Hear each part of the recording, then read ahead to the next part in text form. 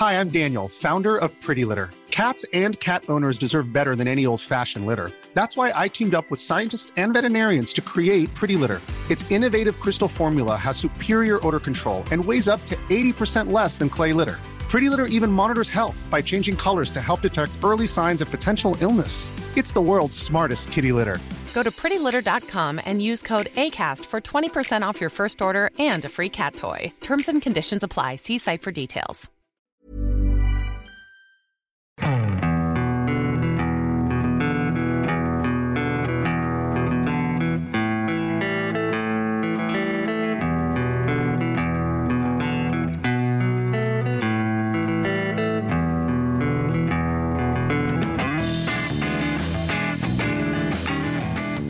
Hello and welcome to the Second Tier Podcast. I'm Ryan Dilks and I'm joined by the Jordan Henderson to my Darius Henderson. It's Justin Peach. Good day to you, Ryan. They always called him Darius, didn't they? It was never just Darius. How are you, Justin? It's been a short while. It has. It feels like I've not been around for a bit. You know, you guest starred Gary Rowett at the weekend. It's all good, all fun and games. Hopefully he's not going to take my job because he's still waiting for his own. But yeah, it's been good. I've missed you, Ryan. I've missed you. You've missed me. No, you I have missed me. Oh, come on. No. Those were your sincere feelings coming out for a second. Then you decided to turn back on knobhead Justin. Welcome to the Number One Championship Podcast, the Second Tier. Thank you for joining us wherever you are. Yes, we're going to have a news roundup of everything that's cracking off in the Championship since the last time we spoke. Justin, of course, been quite a bit that's happened actually. We've had 3 new managers appointed and a load of transfer business. Of course, it's the January transfer window and clubs have not messed around with getting their wallets out. So we'll talk about all of that in this show. Now, you might be thinking, dear listener, lads, it's midweek. Why aren't you doing your predictions for the weekend? Well, that's because we're doing our preview episodes on Fridays. Yes, that's right. For the remainder of the season, you'll be getting 3 episodes from us on the Second Tier. The usual Sunday show, a midweek episode on Thursdays, and now a preview show sponsored by our new friends at SBK every Friday, where we look ahead to the weekend, discuss the big games, make our predictions on the big games, and make our predictions for the rest of the Championship as well. And of course, that's the new home of Scott High or Ryan Lowe. I know you guys love Scott High or Ryan Lowe, so that's where it will now be taking place every Friday. Exciting stuff here on the Second Tier. That's our new preview show every Friday, sponsored by SBK. So make sure you join us then for our weekend predictions. I'm excited, Justin. Are you? Don't put that on me. Do not ever put that on me. You know I cannot portray excitement. I am excited. Not only have I just been speaking about missing you, I'm going to be seeing you for an extra day per week, so that's gonna run dry very quickly. But I'm excited to really hammer this preview show, because previews are good fun, and obviously we've got the predictions, and there's a lot of jeopardy on it this season. Not as much jeopardy on my behalf, since I'm absolutely miles ahead of you in the predictions so far. But you know, there's still something for us to tune into and watch Justin's misery get more and more compounded as the weeks go on. So yes, the Friday episode, definitely not one to miss, ladies and gentlemen. But let's talk Championship news, Justin. As I say, 3 new managers for us to discuss here in the Championship, and we'll start off with a big one, and it's Birmingham City. They have named Tony Mowbray as their new boss after sacking Wayne Rooney. He signed a 2.5-year deal. What do you think about this, Justin? It's always good to see old Mobes back in the game, isn't it? Old Mobes, yeah. I really do rate Tony Mowbray. I don't think I've said too many bad things about him over the last couple of years, which almost gives you an indication of how good and efficient a manager he is at this level. He's a really good operator, and he's a really good personality as well. I think for a club like Birmingham City, who were embarking on what should be a solid new chapter with the new ownership in the summer, it's been a bit bumpy, obviously, with the poor decision making at the top. But I think Tony Mowbray's the kind of guy who's just going to come in, get on with the football side of things, give him certain players that you need to. And we'll see where it goes. And most of the time, or more often than not, Tony Mowbray leaves a club in a much better place. So this is a really exciting appointment for me. There's a lot to dissect from it, but initial excitement is very, very high for Tony Mowbray. Yeah, I'm always happy to see Tony Mowbray in a job because I think he's just a top bloke. I think he's one of those who is, one of the nicest blokes in football, just from what we see other people say, but also when you see him talking to the press. He's just a top chap, isn't he? But, I mean, when I saw this appointment happen, I was thinking, this is a surprisingly sensible appointment. And the reason I say surprisingly is because of how the previous appointment went. And for me, when I saw Rooney get sacked, I was sure they were going to go and get another big name. Tony Mowbray's not a small name, I suppose, but I'm talking like someone like Frank Lampard, for example. However, Mowbray for me is exactly what Birmingham need. Because, as you say, Justin, his record of taking clubs from a team in the bottom half to leaving them in or around the playoffs is tremendous. He's done it with Sunderland and Blackburn now in recent times, and that is exactly what Birmingham need at this stage, isn't it? He's got a great record of developing young players, which Birmingham have a lot of, plays attractive football. Seems like the perfect man for the job, doesn't he? He is. He's not going to sell anything abroad, though, is he? I think that's the interesting thing about this appointment is he's not a name who's going to be big over in the US. He's going to get you results in the Championship, and he's going to get you into playoff contention at some point during his contract, if you like. But I think his ability to turn average players that are just coming out of the academy and being bled into the first team, his ability to turn them into big assets for football clubs should be a really attractive proposition for Birmingham. I think the only thing that I worry about is the hierarchy making a decision in the summer, once they're safe, once they're happy, once they want to go again, that they remove Tony Mowbray and go for a big name once again, because they've done it before, and there's that lack of trust. They've given him a 2.5 year contract though, Justin. Surely that means that they're going to stick with him until his time comes to an end. They gave Rooney a 3.5 year contract and they sacked him after 8 weeks, 9 weeks. Justin, that was a dumpster fire. It was a dumpster fire, you're absolutely right. But what I'm saying is it's just that lack of trust that's now been developed in that decision making at the football club, especially with a certain Mr. Cook in charge. It does leave you a little bit wary of what they do next. But for the time being, I think Tony Mowbray's the man to guide them into mid-table obscurity this season, which I think is a good thing for them. I think it's a very good thing for them. And he's going to develop players at the same time. So not only is he going to deliver on the football side of things, but he's also going to create assets within the squad.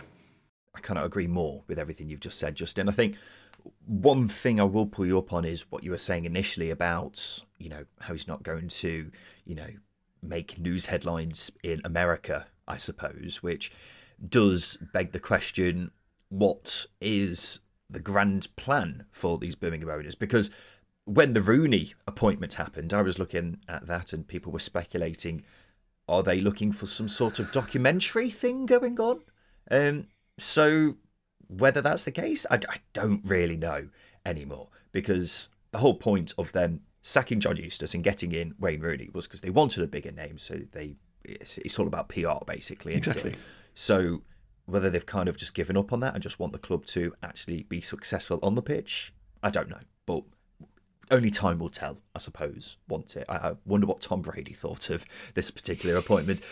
Let's go to Swansea. They've appointed Notts County boss Luke Williams as their new head coach on a 3.5 year contract. It's after the sacking of Michael Duff at the start of November. It's taken a bit of a while to find Swansea's new head coach, but they finally got round to doing it, and I think it's an interesting one, Justin. I do. I kind of like it. Kind of a little bit sceptical on it. I think the reason why I like it is because obviously his brand of football. It's really exciting.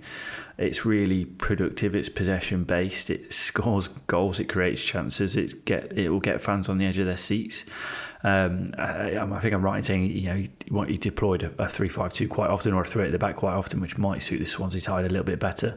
But at the same time, he's not got experience at Championship level as a manager, so that gives you a little bit of scepticism around the appointment. He wasn't first choice. Chris Davis was first choice before he opted to stay at Tottenham Hotspur under Ange Postecoglou. So again, there's that. And there are some defensive issues that have been cited by previous sort of writers in around football that needed to be worked on Notts County. So again, it makes me a little bit wary, but I think Swansea needed a manager who's going to come in. He's young, he's exciting, he fits that brand, and he plays a possession-based football, which again is really good. And also, I don't know if anyone's seen a clip of him explaining short corners, but there's a clip of him explaining short corners, which is absolutely spot on. Let's have more short corners, please. Yeah, that came after a load of controversy, didn't it, about people saying, what's the point in short corners? When actually Luke Williams explains really well what they actually do. For me, Michael Duff didn't feel like a Swansea City manager. Luke Williams does, and that is mainly because he is hot on possession football. Notts County have the highest average possession in League Two with 65%. The next highest is 57%. So that gives you an idea of how hot he is on maintaining possession. He's been at the club before, Swansea this is, and gets it. He also has family in the area, as far as I understand. So that's all good. He's done a cracking job at Notts. When you've come up against a Hollywood juggernaut in Wrexham in the National League and essentially match them with a lesser budget, still quite a big budget by National League standards, but a lesser budget, that's incredibly impressive. I think there has got to be reservations, though. It's a huge jump from League Two to the Championship, no matter what level your club is at. Notts were being tipped for promotion from League Two at the start of the season. They haven't lived up to those expectations. A large part of that is down to their awful defensive record. Only 4 teams in League Two have conceded more goals than Notts County this season. So it is a bit of a risk in that respect. But Swansea can take a risk because they're not going to go down this season. I'm very confident in saying that. And given time, this could be a smart appointment. If it doesn't, then they can just change tact in the near future. So I'm fine with this appointment. You are fine with managers just being sacked. It's the same thing about Joe Edwards. If it doesn't work out, they can just change him. You HR nightmare, walking HR nightmare. You are right. Am I wrong, Justin? Because no, they can, but it does become expensive for clubs, and also finding and unearthing a new manager does then become quite tricky in the future. So. Whilst they can, it's within their right to. It's an expensive process, which does add up on the club charts. But I do agree with you. If it doesn't work out, they can change. I don't think Swansea will go down. I agree with you on that. But it's about building solid foundations. I think Alan Sheehan, handsome Alan Sheehan, has done a really good job in sort of guiding the club. Quite a bumpy. I guess not process, but journey they've taken from Michael Duff into Luke Williams. I think Alan Sheehan's done a pretty decent job with what he's needed to deal with, and got them in a good position for Luke Williams. So yeah, I'm intrigued by this one. Not as excited as Tony Mowbray, but I am intrigued by it. I want to put in a magnifying glass and see how it goes. Yeah, I think the big thing to take away is he's a Swansea City kind of manager, isn't he? Yeah, exactly. And he falls into the same category of your Russell Martins, Graham Potters, etc. So that's good. And as long as I think Swansea fans will be much more content with the club in the long term if they have someone who plays, and I'm using air quotes here, the Swansea way. So that's always a good start. Whether he's a success in terms of results, I think only time will tell. He's got to sort out that defensive record because that's been an absolute nightmare for Notts County this season. So we'll wait and see on that front. And the final new manager in the Championship from the past week and a bit is at Plymouth. They've made former England under-20 manager Ian Foster their new head coach. He's most recently been Steven Gerrard's assistant at El Ettifaq in Saudi Arabia. I honestly don't know how this one's going to go. Justin, are you the same? Yeah, pretty much. I think if you sort of blindly look at it, the two previous assistant coaches who have assisted Steven Gerrard, Mick Beale and Neil Critchley haven't exactly had a great time in the last year in the Championship. Obviously, Mick Beale's ominous exit from QPR, Neil Critchley being an absolute disaster at QPR last season. So Ian Foster's coming in with that hangover, I guess, but it's completely irrelevant. He's got coaching pedigree, which is good. Obviously, being England under-20s coach is quite a big deal. They were world champions not too long ago with Paul Simpson in charge. So that's a good thing. I think going to Saudi Arabia is interesting. He was linked with the Charlton job last season, this time last year, sorry. So that never came about. So why didn't it come about? Was he not ready? Did Charlton not want to go for him? Were they not convinced by him? So again, that leads to some doubt. They've also got a lot of things to deal with. Lost 2 big players this January, so he's got to deal with that. So I don't know about this one. Well, if you allow me to get on my high horse again, I'm always a big advocate for young, talented coaches to be given the chance to be a manager. That was my point, Justin, before you interrupted me Sorry. so rudely. The main difference is he's not that young, which you saying he's 47, Justin. He's the 9th oldest manager in the division, but has next to no managerial experience at this level. So that's a bit strange, isn't it? And I suppose a skeptic might ask, if he's such a good manager or coach, then why is it taking this long for someone to appoint him? Ultimately, though, I have got a lot of faith in the Plymouth board. They're a brilliantly well-run club, so I believe they know what they're doing. If reports are to be believed, it was between Foster, John Eustace or Paul Cook for the job. They could have gone with a more experienced option, but clearly believe this is the right guy to lead them. The other thing is, and I'll add this, that Plymouth are in a similar boat to Swansea, where I think they can afford to take a gamble, because I'll be amazed if they were actually in serious danger of going down. People may look at the budget at Plymouth and think, well, they could very easily get dragged into it, and especially after the January that they've had so far. However, I struggle to foresee a situation where they finish below 2 of the current bottom 4. I'll say that much. Admittedly, though, as we were just alluding to, the job has been made harder with the departures of Finazaz and Luke Cundle, hasn't it? Mm-hmm. Well, that's the thing for me, and that's why I'm not putting my blind faith in good decision making at board level, because good boards can make bad decisions sometimes. It can happen. It's how it goes at times, and I don't think Plymouth are guaranteed to stave off a relegation battle. I do think this is the sort of thing that can pull you in. Obviously, whether or not do you think, Justin, hang on, Justin, let me stop you there. Do you, with this team that has the likes of Morgan Whittaker, who's been in unbelievable form this season, and a few other players who have been in really good form, do you really see them finishing below 2 of Huddersfield, Wednesday, QPR and Rotherham? I think the thing is, there's a lot of uncertainty from my perspective. Definitely not Rotherham. Let's just move Rotherham out of the conversation. Rotherham are not relevant at the moment. I think there's a lot of uncertainty with Sheffield Wednesday and Danny Rule. He's got them playing, and they're going to add to their squad. This January, Huddersfield are adding to their squad under Darren Moore. They've been pretty good at chipping away at results with probably one of the worst squads, bottom 3, or the worst squad in the Championship. QPR again, maybe not. So at least one place up for grabs. I'm not ruling out a relegation battle just because the Plymouth board are good at making decisions. They've gone through a pretty, I wouldn't say traumatic few weeks, but they've lost 3 big players at their club. Stephen Schumacher, the manager, Finazaz, their chief creator, and Luke Cundle, who's a very good, tidy technical midfielder who fits into that attacking philosophy perfectly.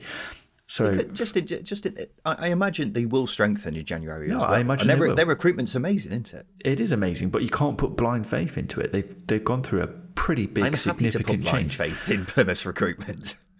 Yeah, I think my point is they concede a lot of goals. They can add to their attack. If Ian Foster doesn't get the defence sorted and the attack isn't quite clicking the way it has done in the first half of the season, because they've lost 2 players and a manager who play a big part in that, there's going to be problems. So Ian Foster's got a bigger job than probably what we make out it to be. It's a significant thing that he's got to go in and do, and has he got the experience to do it? I don't know. So I'm just a little bit more. I'm standing off this one. I'm not as convinced as you are.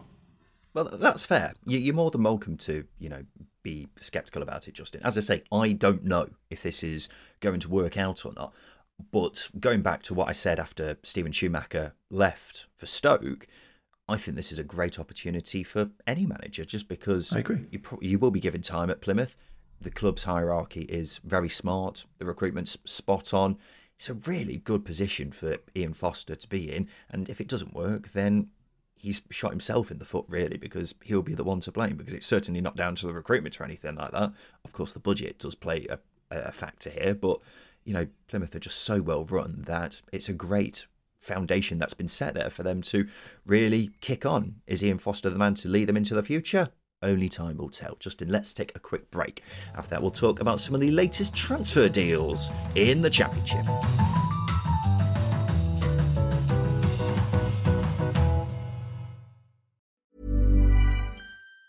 If you thought the only way to get a more defined jawline with natural-looking results was through surgery, think again. Juvederm Volux XC is a non-surgical injectable gel filler that improves moderate to severe loss of jawline definition and can help you achieve natural-looking results with little downtime. Even better, this improved definition lasts up to 1 year with optimal treatment. No maintenance required. Improve jawline definition for a smooth, sculpted look with Juvederm Volux XC. For important safety information and to find a licensed specialist, visit Juvederm.com. That's JUVEDERM.com. Not for people with severe allergic reactions, allergies to lidocaine, or the proteins used in Juvederm. Common side effects include injection site redness, swelling, pain, tenderness, firmness, lumps, bumps, bruising, discoloration, or itching. There's a risk of unintentional injection into a blood vessel, which can cause vision abnormalities, blindness, stroke, temporary scabs, or scarring. Talk to a licensed specialist to find out if it's right for you.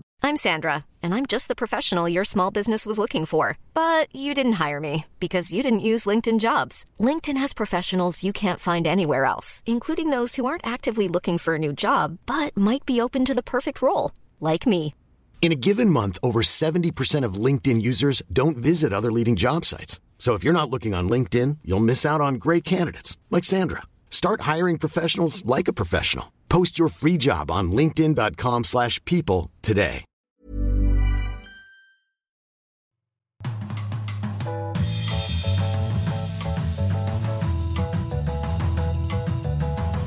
Welcome back to the Second Tier podcast. This is a news roundup of everything that's happened in the Championship since Justin and I last spoke, and there's been plenty of transfer deals. So let's talk about some of the confirmed deals that have taken place. And we'll kick off with this one.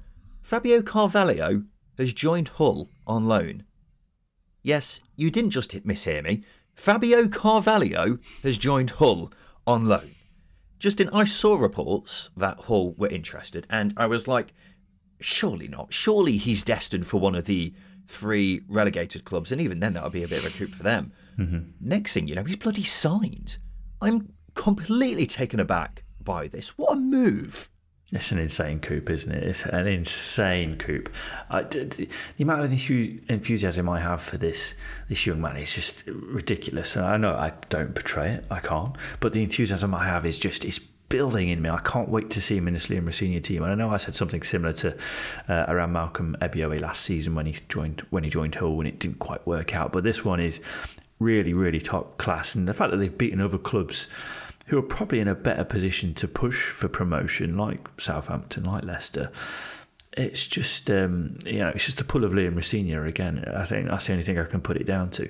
But what he brings to a team is just ridiculous. In the 21-22 season, he got 18 goal contributions. He was 19, 20 years old doing that. He averaged 2 chances per game as well, creative-wise, and I think that's really good when you're just coming into the team as a teenager. I think it's an absolutely bonkers addition, and I think it changes Hull from a contender to a serious conversation starter within the playoffs.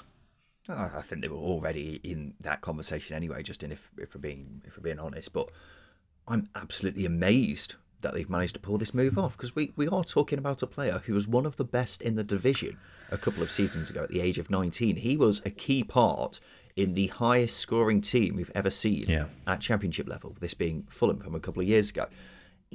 He was someone who looked like he was on his way to superstardom. And sure, it's not gone amazingly for him since, but we are talking about a player who was deemed so good that RB Leipzig wanted him on loan last summer. The RB Leipzig who finished 3rd in the Bundesliga last season. It's just mad. And when I saw Leicester getting linked with him, like at the start of the transfer window, I thought, God, that's mad. He'll be way too good there. So for him to move to Hull, and I mean this with no disrespect, Hull are just a team challenging for the top 6. It's genuinely astonishing, because they are just a playoff chasing team. I'm actually staggered by this whole situation. Yeah, I think, again, Liam Rosenior will play a big part of it, but also the role that Fabio Carvalho will play at Hull. He's going to be the main man, and I think that's going to be a big thing for him. It's probably a big motivator for him as well, because at Southampton and Leicester, you'd argue that he's more likely to be not a squad option, but he's not going to be the main man in those sides. He's probably not even going to play in his favoured position either. He's probably going to play off the left in both of those sides because they don't play with a traditional number 10. Not that Carvalho is a traditional number 10. I think he suits a number of different roles within a sort of attacking team, but I think he's more likely to get that responsibility at Hull, and I think that's going to be a big thing for him and his development. And Liam Rosenior plays an intricate style of play. So does Maresca and Russell Martin, but I think tactically Rossini's very, very talented. So I think it's a move that suits everybody, and this is, from a Hull perspective, this is a really exciting one for them and their supporters. Yeah, and you're spot on about Rosenior, what you were saying just a bit earlier, Justin. I think it says a lot about him as a coach and how he's regarded by other clubs, because they've probably looked at the likes of Liam Delap, Scott Twine, etc., and thought, well, look at how well he's got them playing this season. He could be the perfect man for this stage of Fabio Carvalho's development. You know, that goes a long way with Premier League clubs, doesn't it, when it comes to loaning out players to Championship sides? If they've got a proven track record of taking players in, making them better by the time they leave, you know, clubs will look at that and go, yeah, let's send them there ahead of any other Championship club. I think it also says a lot about the ambition of Hull, because we said literally last week in our look ahead for the January transfer window that it's exciting to see what Hull will do. Yeah. I never thought it would be this exciting. It really is thrilling. And if there's more to come of this kind of calibre, then my oh my, Hull mean business this season, don't they? Let's talk about another transfer which I'm a big fan of, Justin, and that's Finn Azaz joining Middlesbrough in a permanent deal reported to be worth around £2 million from Aston Villa. He had been tearing it up on loan at Plymouth, so much so that we gave him a load of praise on the Sunday before this move happened, didn't we? So therefore, that's evidence that the Middlesbrough hierarchy clearly listened to us, Justin. But a very smart move, this, isn't it? I think we'll both agree with that. Yeah, very shrewd. It's really intelligent as well, because we've seen Middlesbrough throw money in previous transfer windows. I mean, look at the was it, how much did they spend on Jordan Rhodes? Was it £12 million under Aitor That's Karanka? a long time ago. I know it is. I know it's it fair is. to compare that. No, I know, but what I'm getting at is, teams can make mistakes. Also, if you're going to compare transfers from that kind of time, then surely it's Martin Braithwaite, isn't it? Well, yeah, that's just what I mean. Like, teams can make mistakes in transfer windows. I'm more alluding to a January transfer window. It's very rare that you get a very shrewd, smart addition in transfer in the winter. It's more so loans and propping up your squads. But this one is so smart, because he's had such a good season at Plymouth, and he's taken to the Championship very, very kindly, very, very well. He's been one of the best creators in the division, as we were talking about a couple of weeks ago, and he's really grabbed his opportunity for Plymouth. I'm chuffed for him. I'm disappointed for Plymouth, because, you know, Plymouth are a very likeable side, and Azaz has fitted into that perfectly. But him and Michael Carrick, I can't wait to see how it cooks. I can't wait to see how it comes together, because he's such a talented creator, and he's got to add a little bit more into that final third. And he scores goals out of, you know, he scores well. The goal he scored against Watford, for example, was just ridiculous. The technique on it was mad. But yeah, that's you know, three of Isaiah Jones, Finn Azaz, and, you know, one of maybe Riley McGree or Morgan Rogers. And yeah, they've got a lot of talent now in that final third, and Azaz just adds a bit of the cherry on top of the ice cream. Yeah, well, Azaz has been incredible this season. So £2 million for a 23-year-old who's been one of the best players in his position in the division. It's just undoubtedly a great bit of business. Michael Carrick likes to play with a number 10 behind the striker, doesn't he? They've not really found someone who can fill the gap left by Chuba Akpom. I mean, Matt Crooks has been okay, but nothing exceptional. Finn Azaz slots in there perfectly, and he knows where the back of the net is. We saw that in spectacular fashion against Watford. A brilliant chance creator, loves to run with the ball. He's exactly what Middlesbrough have been missing, essentially, isn't he? Yeah, well, that's it, isn't it? They do lack a little bit of, you know, a diminutive player in that final third. The Akpom leaving, so there's that. There's not a player there who can ghost into space and find goal scoring positions this season. Ryan McGree, I know I mentioned him already, but he hasn't been in his as good a form as he was last season. Ryan Giles as well, so they're missing that wide supply as well. Whereas Azaz comes in and he's got the ability to knit it all together, and he might be the final piece of the puzzle for Michael Carrick. And I think we're starting to see a team come together that is probably more resembling his identity and what he wants to put out than maybe what he was working with last season. You just say Ryan Giles? Well, yeah, I was alluding to the creative problem, the creative aspect from last season. A lot of assists, a lot of creativity. I was going to say, you are aware that Ryan Giles doesn't play for Middlesbrough anymore. What? Let's go on to this one, Justin. Ipswich have loaned in Blackburn captain Lewis Travis for the rest of the season. Not a move I expected at all. I don't know about you. It's incredibly random how it came about, but actually, once you hear the context of it, it does make sense, because obviously Jon Dahl Thompson alluded to Lewis Travis asking to leave in the summer, not quite happening. So fair play to him, Lewis Travis that is, and Thomason, for just getting on with it and not sort of spitting the dummy out, because that can happen. But yeah, really, really random. You almost question whether Ipswich need him, because they've got Massimo Lungo, Sam Moores, you've got Jack Taylor as well. I know Lee Evans has got his injury problems, but he's another central midfielder at the club. And Lewis Travis is probably more so like Luongo and Morsey, probably more so like Morsey in that sense. But yeah, it's incredibly random, but they get a leader. So I think it's a shrewd addition. Just how much game time he gets, I don't know. Yeah, it is a strange one, isn't it? Because, I mean, look, at one point, he was one of the most promising young midfielders outside of the Premier League, and his career has stalled a bit since then, but he is only 26. The main thing to remember here is Kieran McKenna is excellent at getting players to play at their best. Mm-hmm. And if he can get Lewis Travis back on track to fulfilling his earlier potential, then this could be a brilliant move. Alternatively, he might just be there to add a bit of depth, because neither Sam Morsey or Massimo Luongo have really put a foot wrong this season, have they? That's why Jack Taylor's barely had a chance in the Championship. So it is a bit of a strange move, but I can see the logic behind it. How much game time he actually gets, I don't know. But as you say, he is Blackburn's captain, so I guess he adds a bit of leadership behind the scenes as well. Do you think he might be a long-term option for Sam Morsey should the move get made permanent? Well, I don't know I don't know whether there's an option to make it permanent or not, whether they actually do that or no. I suppose depends on whether they're in the Premier League or the Championship next season, doesn't it? If they're in the Championship, they may be more inclined to do it. If they're in the Premier League, they'll probably be looking at someone who's better, to put it bluntly. Wow.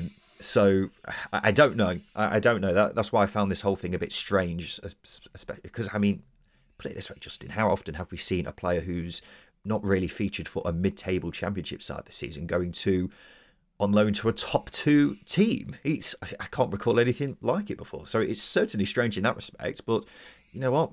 Let's wait and see. If he's just there for squad depth, then it doesn't really matter much, does it?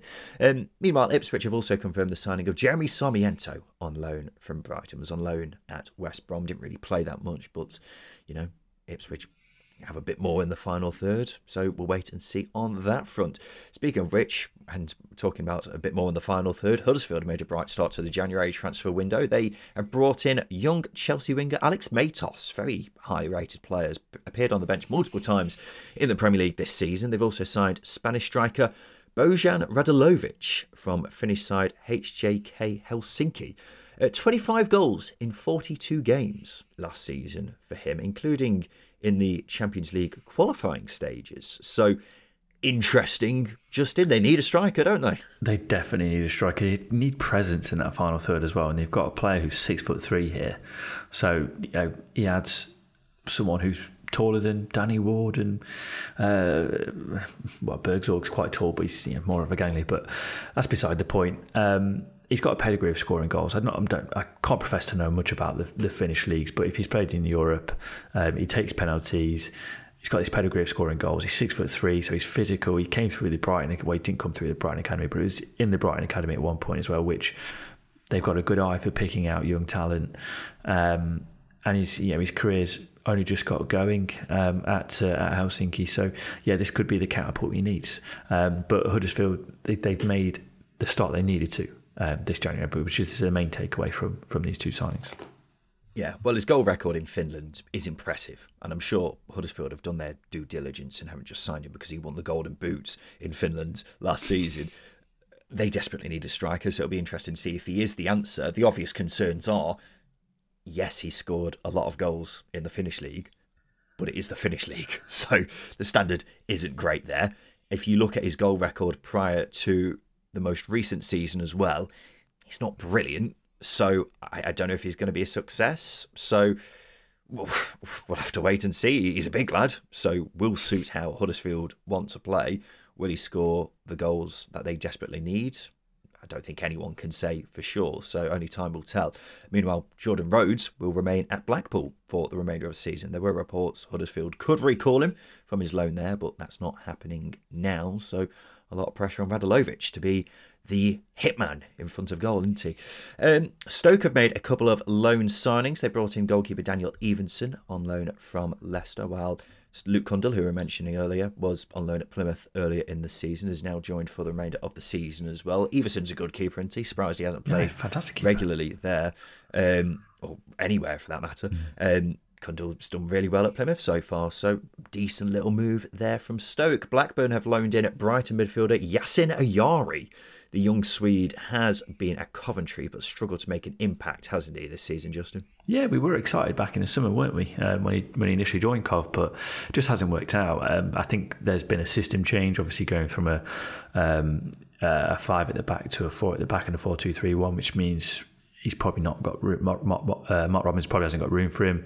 It's been a new squad that's been settling in, so it's probably been a lot of variables working against him. But Blackburn's a great place for an education. You know, Tyler Morter did well last season on loan. Adam Morton's broken through over the last couple of seasons. John Dale Thomason is probably the best coach to be playing under if you're a technical midfielder, and I think he'll get the best out of him.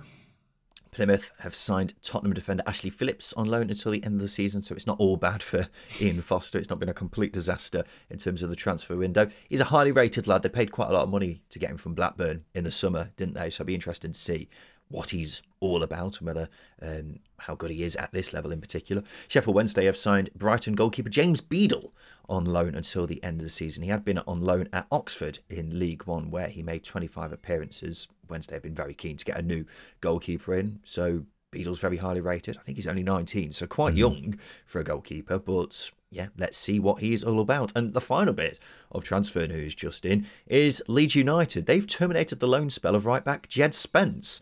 He's only started 5 league games this season, and speaking about the decision, Daniel Farke said, obviously, it's important, the potential and the quality of the player, but it's also its professionalism, its discipline, its workload on and off the pitch. So, sounds like it's an attitude issue, Justin, which has been a problem before in his career, I'm afraid to say, isn't it? Yeah, it's been a long time since he was pictured at Wembley with a cigar in his mouth in the changing rooms, isn't it? It's a weird one. It's a strange one, in fact. He's a good player with a lot of quality. We know this. He's one of the best or the best right wing back when Forest went up a couple of seasons ago. Sometimes moves just are right for you. They're right for a person. They're right for a player. And I don't think the Spurs move has been particularly great. And obviously this one to Leeds hasn't been ideal either. And we've seen players go from the Championship to Spurs and not be a success. Jack Clark's a great example. He's recovered his career, and I think Jed Spence will do the same because he's got an abundance of quality. So it's hard to say. I don't want to point the finger towards him having attitude problems. Perhaps he's struggled to settle. Perhaps he's believed his own hype too much. Daniel Farke has pretty much said he's got an attitude problem. Yeah, but I don't want to point the finger at him. I'm being kind. I'm trying to give him an out. You know, I think it's a case of he maybe believed his own hype too much. Obviously, the Forest loan and then the move to Spurs. Sometimes players need moments to bring them back down to earth, and this might be it for him. So, yeah, enormous quality. Clearly, he's humbling, and this might be it.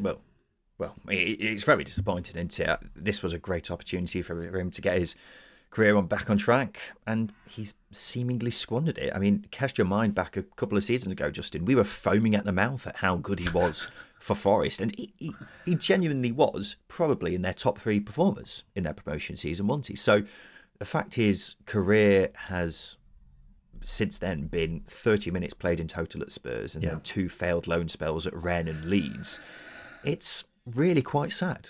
And he's going on loan to Genoa in Italy next, but it's hard to see that being a success after his last 2 loan spells didn't work. So it's just a real shame on my behalf, and I'd like to say hopefully he'll get his career back on track, but I'm not too hopeful at the moment. Yeah, what I will say is you get a loan move to Leeds, you've got to really make it matter. You've got to make it count, because you can really leave a lasting impression on Leeds supporters. Leeds are a big football club, big football club. big supporters. And they're well backed, and they've got an opportunity to get promotion this season, and you've got to take that seriously. And obviously he hasn't, and that's the big opportunity wasted for Jed Spence, because obviously it was an opportunity to get his career back on track and also really make this loan count. And it's not been the case. And Italy's a nice place. There's pasta's great over there, but you're a long way from home. Yeah, somewhere in Cornwall is a man sat next to a lake fishing, and he's pissing himself at the thought of Jed Spence not being the success that he thought he was after Jed Spence called him out on Twitter after the playoff final. But we'll leave that one there, ladies and gentlemen. This has been a news roundup of everything that's happened in the Championship from the past week and a bit, since Justin and I last spoke, basically. So we'll continue to monitor the transfer window as it is open, and we'll next be back tomorrow for our preview show, sponsored by SBK, where we'll be having a look ahead to the weekend, making some predictions and talking about the big games in the Championship. So we look forward to seeing you then. This has been the Second Tier Podcast. I've been Ryan Dill. I've been Justin Peach. And a big thank you for listening.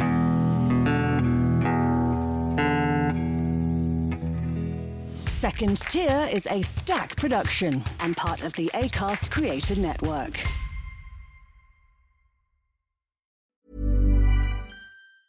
Mom deserves the best, and there's no better place to shop for Mother's Day than Whole Foods Market. They're your destination for unbeatable savings, from premium gifts to show-stopping flowers and irresistible desserts. Start by saving 33% with Prime on all body care and candles. Then get a 15-stem bunch of tulips for just $9.99 each with Prime. Round out Mom's menu with festive rosé, irresistible berry chantilly cake, and more special treats. Come celebrate Mother's Day at Whole Foods Market.